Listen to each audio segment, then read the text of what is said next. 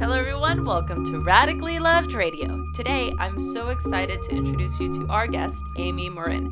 Amy is a licensed clinical social worker and psychotherapist. Since 2002, she has been counseling children, teens, and adults. Her expertise in mental strength has attracted international attention. Her best-selling book, 13 Things Mentally Strong People Don't Do, is being translated into more than 20 languages.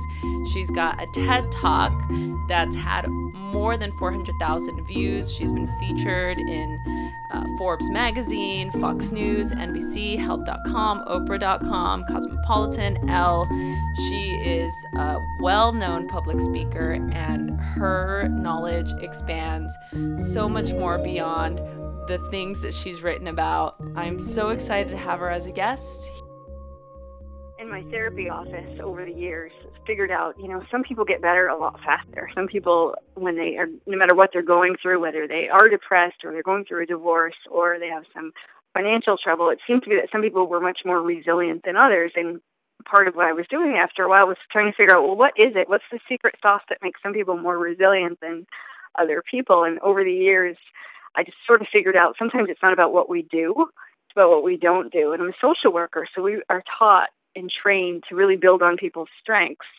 And there's definitely value to that, but sometimes I think you can't ignore those nagging little habits that were holding people back. And so I really wanted to say, well, okay, you do these things really well, and we can build on that, but we also have to look at these other things that are holding you back. And I had never really written down until that day that I, was in emotional turmoil for myself. I'd never really written down that list all in one place. That was the first time I'd ever really seen it. And when I did, I thought, here's this comprehensive list. Sometimes people ask me, did you mean to have 13? Was there a magical reason for coming up with a list that had 13? No, there wasn't. That was just how many things I felt like there were to make a comprehensive list. And then it was also personal as well. If you know my story, I wrote it out of a very personal place, and it was all of those things that I'd learned. Okay, if you do these things, then you're not going to be able to be strong.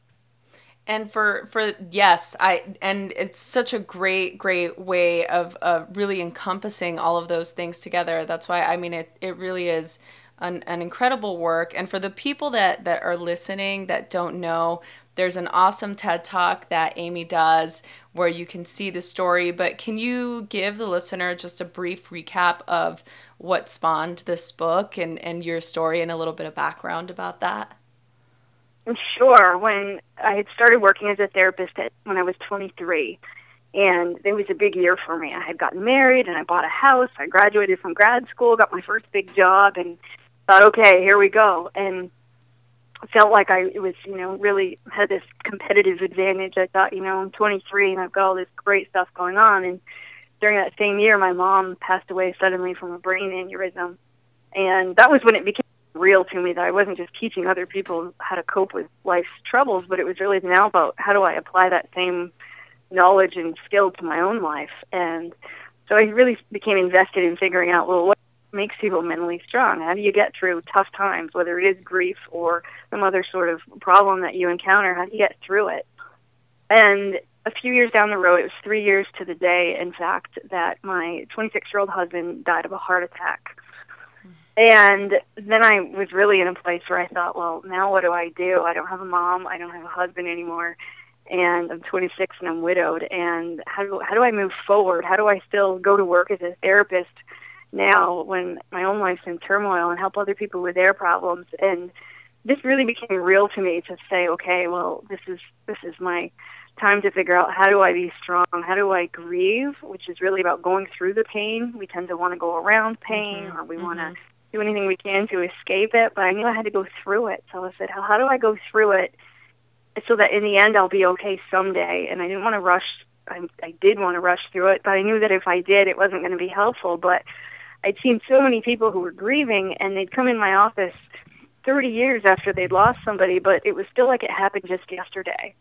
And it was so hard for them to talk about. So I said, I really want to make sure that I grieve in a way that's healing so that I can be okay someday, and really had to figure out how do I do that, and how do you tolerate being so sad and angry and upset and all of those uncomfortable emotions that come with grief. And And I held out hope. I said, okay, someday life could get better. And I was fortunate that it did. I met Steve a few years later. It was about the time where I had figured I'll just be single for the rest of my life. I wasn't interested in dating, and I was sort of okay with saying, well, that's fine. I can still live a fun, adventurous life. And then, of course, how life works. Here comes Steve, and fell in love, got married again, and I thought, oh, this is great. It's my new chapter in life. And almost as quickly as we got married, his dad was diagnosed with cancer, and it was prostate cancer. So they said, well, he'll die of something else. It's slow growing, and you don't have to be all that concerned about it because there's medication. There's lots of options to treat it. We can't cure it, but it will probably be able to treat it. But sure enough, they weren't. And within a few months, we got the word that it was terminal. And my father-in-law and I had grown very close, and he, become like a substitute parent to me. And I thought, I don't want to lose somebody else. Why does this have to happen to me? This isn't fair. All those sorts of things. But I realized, okay, you can't think like this. This isn't particularly helpful to you at that moment. So I sat down and I wrote a list of what mentally strong people don't do. And I said, I'll publish it to the web, see what happens. If it helps me, maybe it could help somebody else. And within a matter of days, it went crazy viral. It got 10 million views. Forbes picked it up, and it became their most viral article of all time. It's gone on at Business Insider. It got 10 million views there. And then I got the opportunity to write a book. But before I knew it, there was, the news was calling. I was on Fox News, and people were asking me, hey, how do you know about mental strength? And I wasn't in a space to tell people the story. My father-in-law had actually just died 4 days before that. And so people said, oh, how do you know about this? And I just kind of gave a story about, well, I'm a therapist and I know these things. But the real story was my life was in complete turmoil, and I had written that as a letter to myself. And I'm thankful now that I had the opportunity to write a book to explain the story behind why I wrote it. Yeah, I mean, wow. that's it was never my intention, I just wrote this 600-word article. And that was never my intention to write a book, and I certainly never thought, I'd be talking about it years later, but sometimes you just never know. Yeah, well, I think that's what happens when you write something so sincere and so genuine and from a place of real substantial heart feeling, from that place of just, this is like the rawness of the grief and the sadness and all of these things and all of the stuff that you want to focus on instead of focus on, this whole idea of like, the feeling sorry for yourself type of thing. You were able to like create this manifesto, really, right? That can... Yeah. Go ahead. I'm sorry. Sometimes people will say, well, it's like an overnight success. You wrote this one article, it went viral, and you got a book deal. But that's not really how it went. I'd been writing articles for lots of places on the web for years. But as a therapist, I was usually very careful to write things that were quite clinical. Maybe it wouldn't offend anybody, and I tried to stick to the facts. This is one of those rare articles where, like, I didn't care. I wasn't, worrying about offending anybody or saying something that somebody might take offense to. It was just really from the heart, and of course, that's the one that went crazy viral. Right. Well, can you tell me what it was like to talk to these people when they were interviewing you as you were going through this process? Like, what was that like? It was an insane time in my life. So I wrote the original article just before Thanksgiving, and then by the next, I think it was about 2 days after I wrote it, Forbes contacted me and said, hey, we just reprinted your list to our website. And I thought, I wasn't even excited about it because, we were really nearing the end of my father-in-law's life, and I knew that. And some of the first people who read my article didn't particularly like it, so I was starting to get some hate mail from people, and I thought, this is really what I want to deal with. And then when it blew up to the point that it was crazy, I would look at the Forbes article, and every time I would refresh my screen, 10,000 more people had read it. And it was a few seconds later, I'd hit the refresh button, and it was another round of 10,000 people reading it. And I just couldn't comprehend, like, how many people in the world are reading this. And then, throughout it all, then when people would ask me, how did you come up with this? Or I am sitting on, Forbes said, hey, we want to interview you on camera to talk about this. And I had told Forbes, they knew the story, but I said, I'm not going to talk about it on camera. I'm not going to open the floodgates on while you have a camera on me, because I think, going through all of this, I just too raw. I can't talk about it, but a lot of the other people didn't know the story either. And then it got picked up. Rush Limbaugh talked about it, and Glenn Beck talked about it, and it was just kept going around and around. And then a literary agent called and said, "You should write a book about this." And I didn't even tell her that there was a story behind it. I just said, "Yeah, maybe." And you're like, "I'll think about it." Well, that's just it, right? Like, I was like, yeah, whatever. But I was in a place, where we were really focused on our family and how do we, go forward, and now we're planning a funeral, and all at the same time, this, crazy stuff was happening. So it was a bizarre experience. And then by January, so I wrote that at Thanksgiving time, and by the 1st of January, we had a book deal with HarperCollins. And so it was this incredibly strange time in my life, a month and a half of just really, the best of times and the worst of times all at once. Yeah. Wow. Yeah. That's it. That's so much for, one person to be able to deal with, so you at this point have had the support of Steve, right? While you guys were going through this process. Right. So that I'm sure was a huge help for you to be able to show up to the public now, because it's almost like, we need you now, your clients need you, and it's like this thing where you need to show up and be able to bring these things to the world now, right? So it maybe propels a different type of process, or a different type of courage to be strong now for the general public, right? Yeah, I wasn't even, it was probably a couple of weeks. I had gone out to lunch with some friends, and they said, "Well, are you going to tell your story?" And I was like, "Oh," and I didn't want to. And I didn't even tell the literary agent until it was probably close to Christmas time before I said to her, "Hey, I have this story, but I'm a therapist. I listen to people's stories. I don't tell my own story."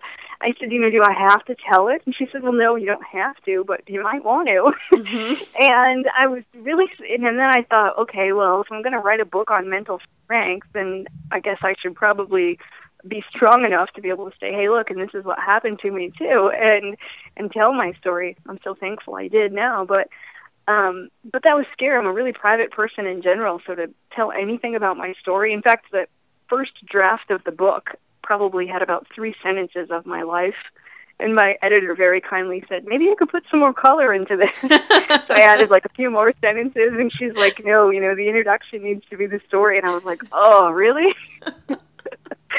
And so now I'm glad that I told it, rather than, I feel like I was keeping a huge secret if nobody knew the story behind it. But I'm thankful that I did, and I've had plenty of people say that's helpful to know that you've been there too, that you didn't just come up with these magically as a therapist, but that you know what it's like to be, at the bottom of the barrel too.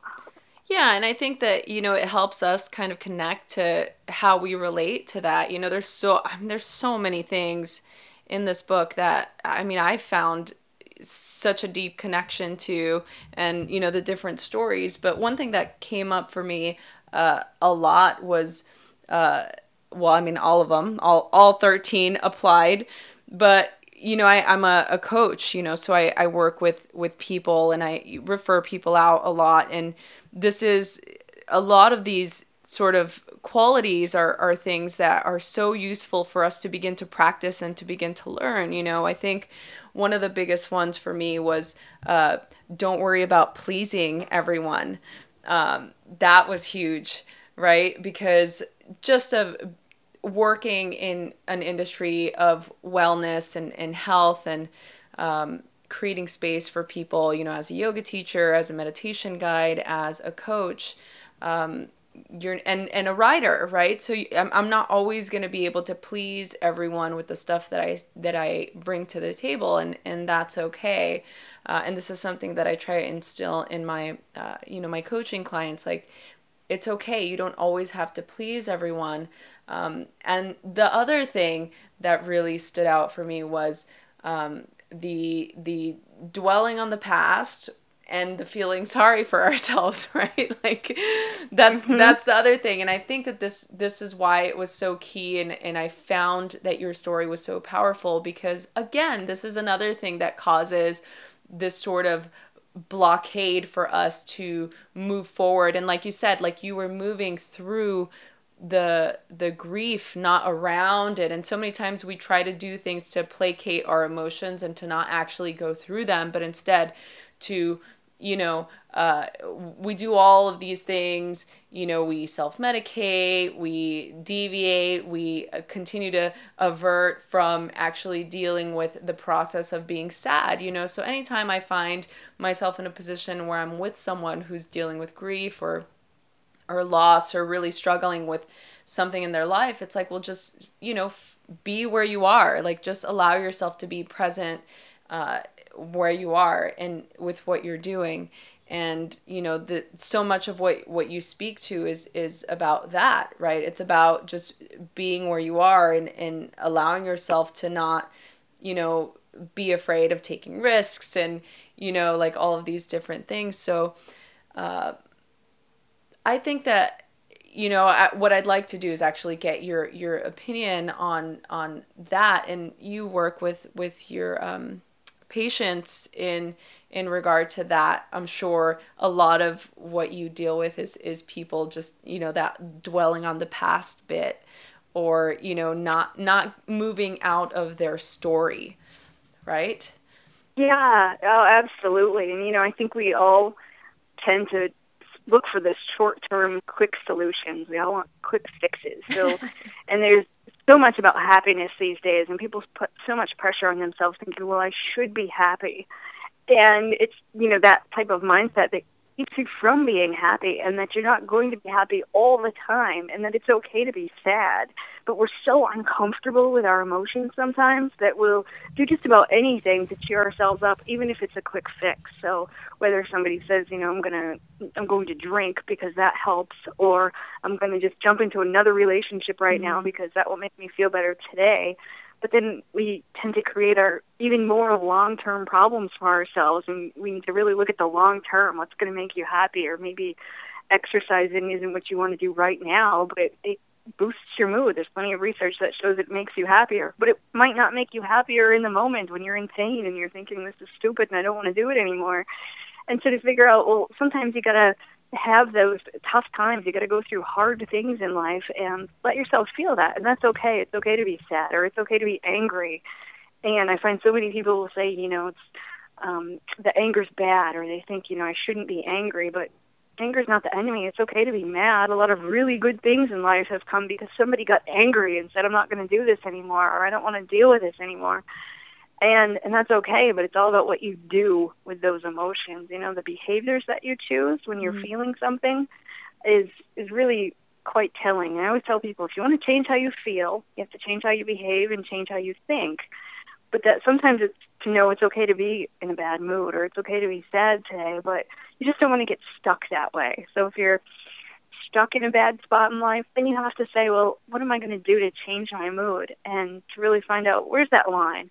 If you don't want to feel sorry for yourself, for example, that it's okay to feel sad when something bad happens, but self-pity is not the same thing. It's really when you start to think, nobody else is dealing with as many problems. My life is so much worse. Poor me. That's what keeps you stuck. So it's really about finding that fine line of, it's okay to feel bad, and then to say, well, do I need to do something about it? And if so, how do I get out of this?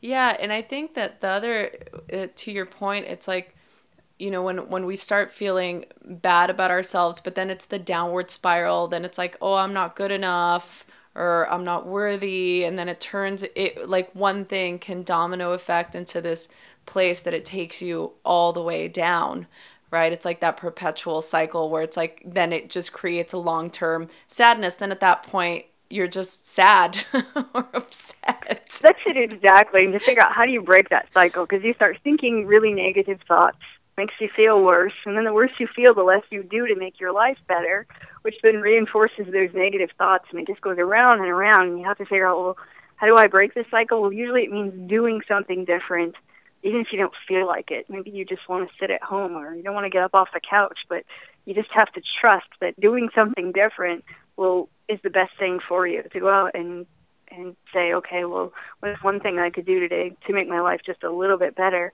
And when you start doing that, even though don't feel like it, but you start taking the action, that's what really changes your life and gets you out of that negative cycle. What's like something that someone can do if they're like stuck in that sort of that process of they just don't feel like, say somebody's listening to this right now and they're like wanting to just feel better because they're just feeling really bad about themselves or they're really down. What's something that they can do to begin the process of getting out of that cycle? I'm a big fan of doing behavior experiments, and so we call it acting as if. So if you're really sad, to say, well, what would I be doing if I were happy today? Maybe if you were happy, you'd be calling your friends, or you'd be going out for a walk, or you'd, be planting flowers in your garden, whatever it might be. But to say, what is it I'd be doing? And then you go do that, even though you don't feel like it. Or I work with people, say, who have social anxiety, and they'll say, I'm going to this event, and I don't want to go, and I'm really anxious. And we say, well, what would you do when you get there? Well, normally I go sit in a corner because I don't want to talk to anybody. Well, then what happens? Well, then nobody talks to me. And then what happens? Well, then I think, I'm a social outcast. So we say, well, what would you do if you were an outgoing and friendly and confident person? Well, I'd walk up to people and I'd talk to them. So what if you acted like that anyway, even though you don't feel it? What if you just went and did it? And then people will say, well, then people will probably talk to me back. Oh, okay. And so it's really about figuring out, how do you act as if? So to say, what's the feeling I want to have, and what would I be doing if I felt that way right now? And then to go do it anyway. If you lead with your behavior, sometimes the feelings will follow. I love that. That's a great practice to do, because it really works. I mean, I've done it myself, where I've been feeling like, if I was feeling sad about something or really upset, and it's like, okay, it's just the downward spiral, of, okay, now I feel like this, and now I feel like this, and now I'm just sitting at home, like eating bags of popcorn and spoonfuls of peanut butter, and I'm just going to sit here and watch Netflix all day, and why do I feel like this, Exactly, right. And so usually the quick fix is just going outside. I mean, for me, that's like the thing that works right away. It's like just getting up or moving my body, and typically it's the downward spiral. Like things start to go awry the minute that I'm not doing something that's part of my norm, like I wake up every morning, I meditate, I practice yoga, like I go and I teach my classes and I see clients, or I teach my classes, and then I just, I walk my dogs, I spend some time with my sweetie, or, I go read a book, or, something to kind of fuel that part of me that's like, oh, okay, like I can just take a beat, I can take a moment, and it feels good to do, or I'll go see a movie, or call a friend, or do something. But it's like those moments where I'm just really busy, and then one thing starts to fall away, and then the next, and then the next, and then the next, and and it's like so many things need to be done. I don't want to do any of it. It's so much easier to just stay at home and not do any of it, So yeah, exactly. Yeah, that's really great. That's really great. Thank you for that. I also want to talk about that. So the fear of being alone. I really like what you wrote about, being happy being alone, right? Because I find personally, I work with a lot of people all the time. Like I go teach classes with large groups of people, and I enjoy being alone. I don't feel lonely. And, because there's all these things and I feel connected to where I'm at. But sometimes there are those moments where I do feel that loneliness, and I'm like, well, should I go out and be with people? Like there's, this whole feeling of maybe disconnection, right? Can you? Yeah, I talk to a lot of people who will say, well, I'm comfortable being alone. That's not a problem for me. But then when I'll ask them, well, what do you do when you're alone?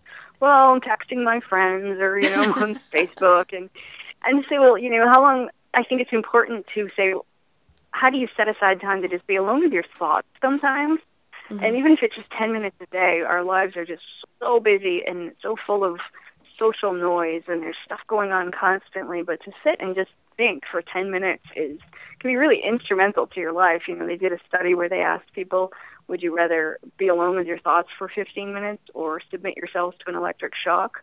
And 25% of women opted for the electric shock. Are you serious? And then when they asked, Right. And then they ask men, and 75% of men opt for the electric shock.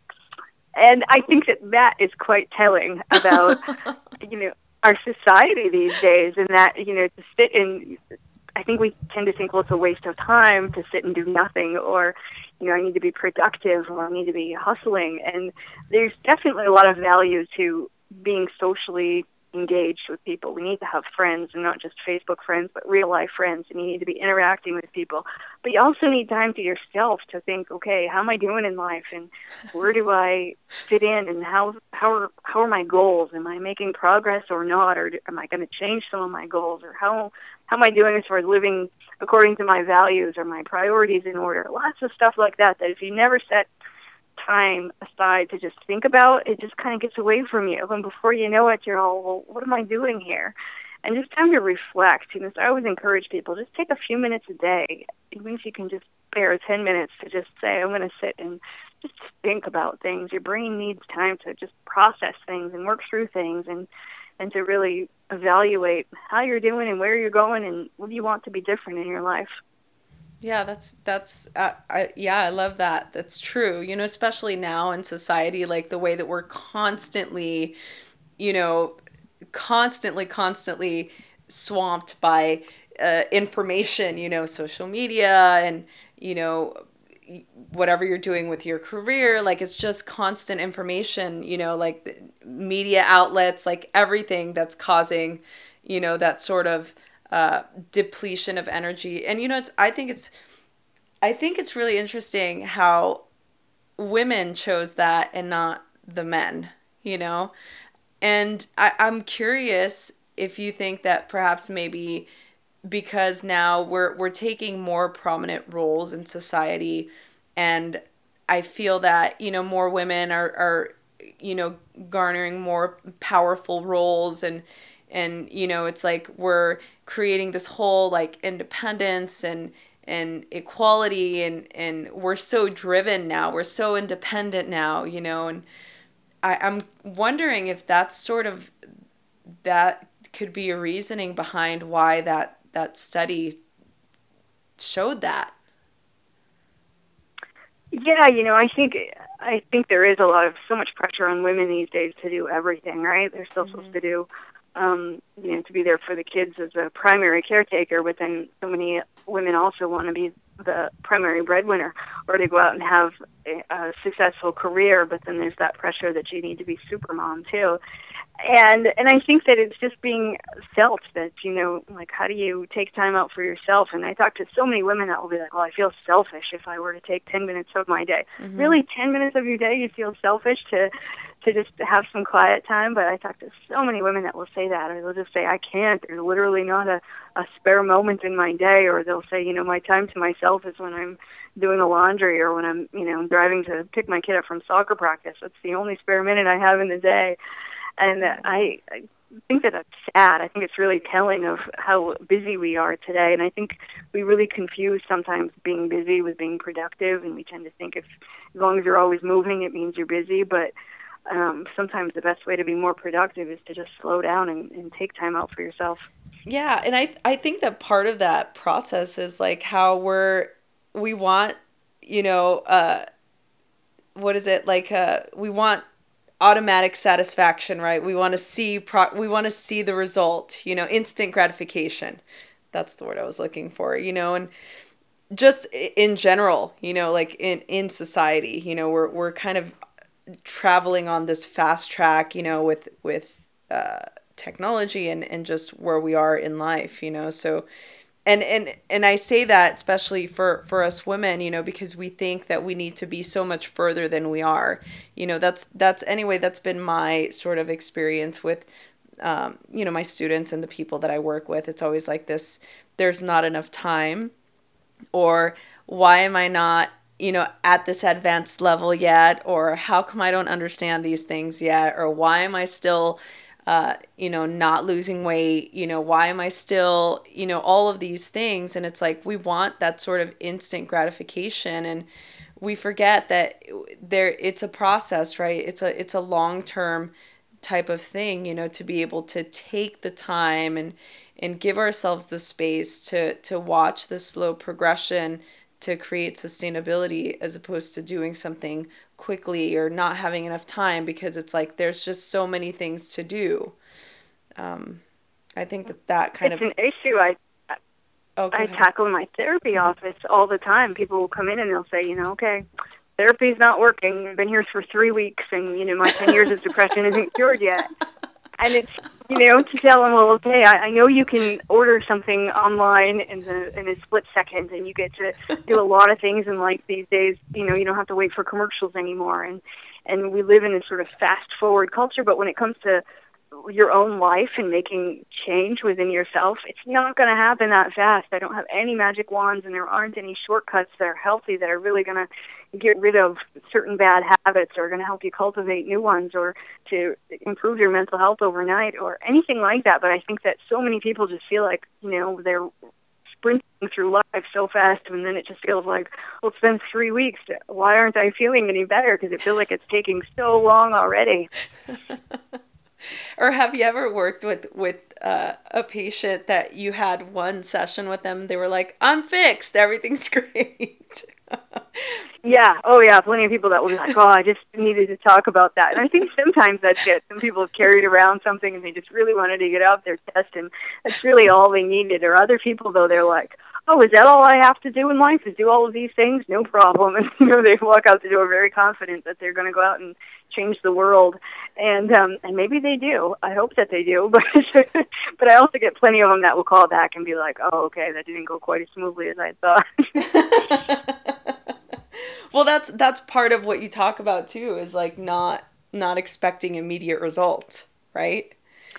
Right, and to know that, progress doesn't always come in that straight line that we hope that it would. So often it's the 2 steps forward, 1 step back, and people will be like, well, I messed up. I'm all the way back to where I was in the beginning. And it's really about coaching them to know that you can mess up and you can make mistakes, but it doesn't mean that you haven't made any progress at all. It's how you respond to those mistakes and how you recover when you whether you ate a cupcake when you were on a diet thinking you weren't going to eat sugar, or whether, you took some sort of a shortcut and then it didn't work out for you, and you say, okay, well, how do I not make that mistake again, and to really turn those things into a learning opportunity rather than thinking you're a failure.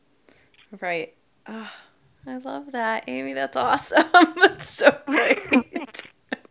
That's so great. So what can we expect from Amy in the next coming months? Good question. I'm working on my next book right now, which is 13 Things Mentally Strong Parents Don't Do. Oh. And that will come out in the fall of 2017. The biggest question I was getting from readers was, how do we help kids now? How do we help kids become mentally strong so they don't grow up to be 40 years old and then try to learn this stuff? How do we teach it to them now? So we thought one of the best ways was if we can teach parents how to teach kids, then that can be instrumental in getting this information out there. So there's that, and in the meantime, I just keep writing for Forbes and Inc. and Psychology Today, and have an e-course on mental strength. I had a lot of people asking about what else can I do? Now that I read your book, I'm hungry for more. So we created an e-course to give people a more interactive experience with exercises and some more firsthand ideas of how do I apply these things to my life to become stronger. That's really great, and I'm definitely going to link that with this podcast when we publish it. There'll be a link for that. So for people that want to explore that, that's awesome that you're doing the e-courses. It'll allow for more people to have access to it. So that's really cool. So just a few questions in closing. Number 1, what are you grateful for? Oh, boy. I guess I'm grateful for all of the lovely people that I have in my life, those I've met and those I haven't. Since writing this book, I get emails from strangers that tell me their story. And I think I can't even explain it other than to say I'm incredibly grateful for people that are willing to come back and tell me, thank you, but also people that are just willing to share their stories. That's why I love being a therapist as well. But just to know that there's so many people out there giving it their best makes me incredibly grateful. Oh, that's so great. And what inspires you?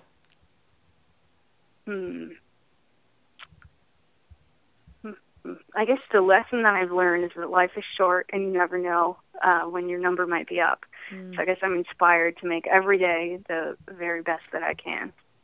No, that's really great. Another great one, Amy. You're just giving, they're just gems all the whole time. And then, so the last one is, what do you radically love? What do I radically love? Yes. I guess my faith. I don't talk about my faith very much. I try to make it clear to everybody that you can, you don't have to be strong on your own. You can definitely believe in a higher power, and I have a strong belief in God, and I say I radically love God. Oh, that's great. I love that.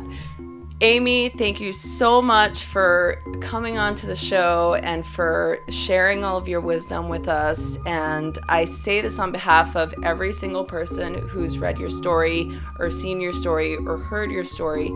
Thank you. You're an inspiration to all of us. And I just hope that we can continue to spread these ideas and your story and your courage to everyone around the world. Thank you. Thank you so much for having me. Thanks everyone for listening to Radically Loved Radio. For more information, you can go to radicallyloved.com. You can follow me on all the social media outlets, Instagram at Rosie Acosta, Twitter at Rosie Acosta, Love Radically on Facebook, and I'm sure there's a bunch of other things that I'm not mentioning, but I'm sure you will find them if you're looking for them. Thanks for listening.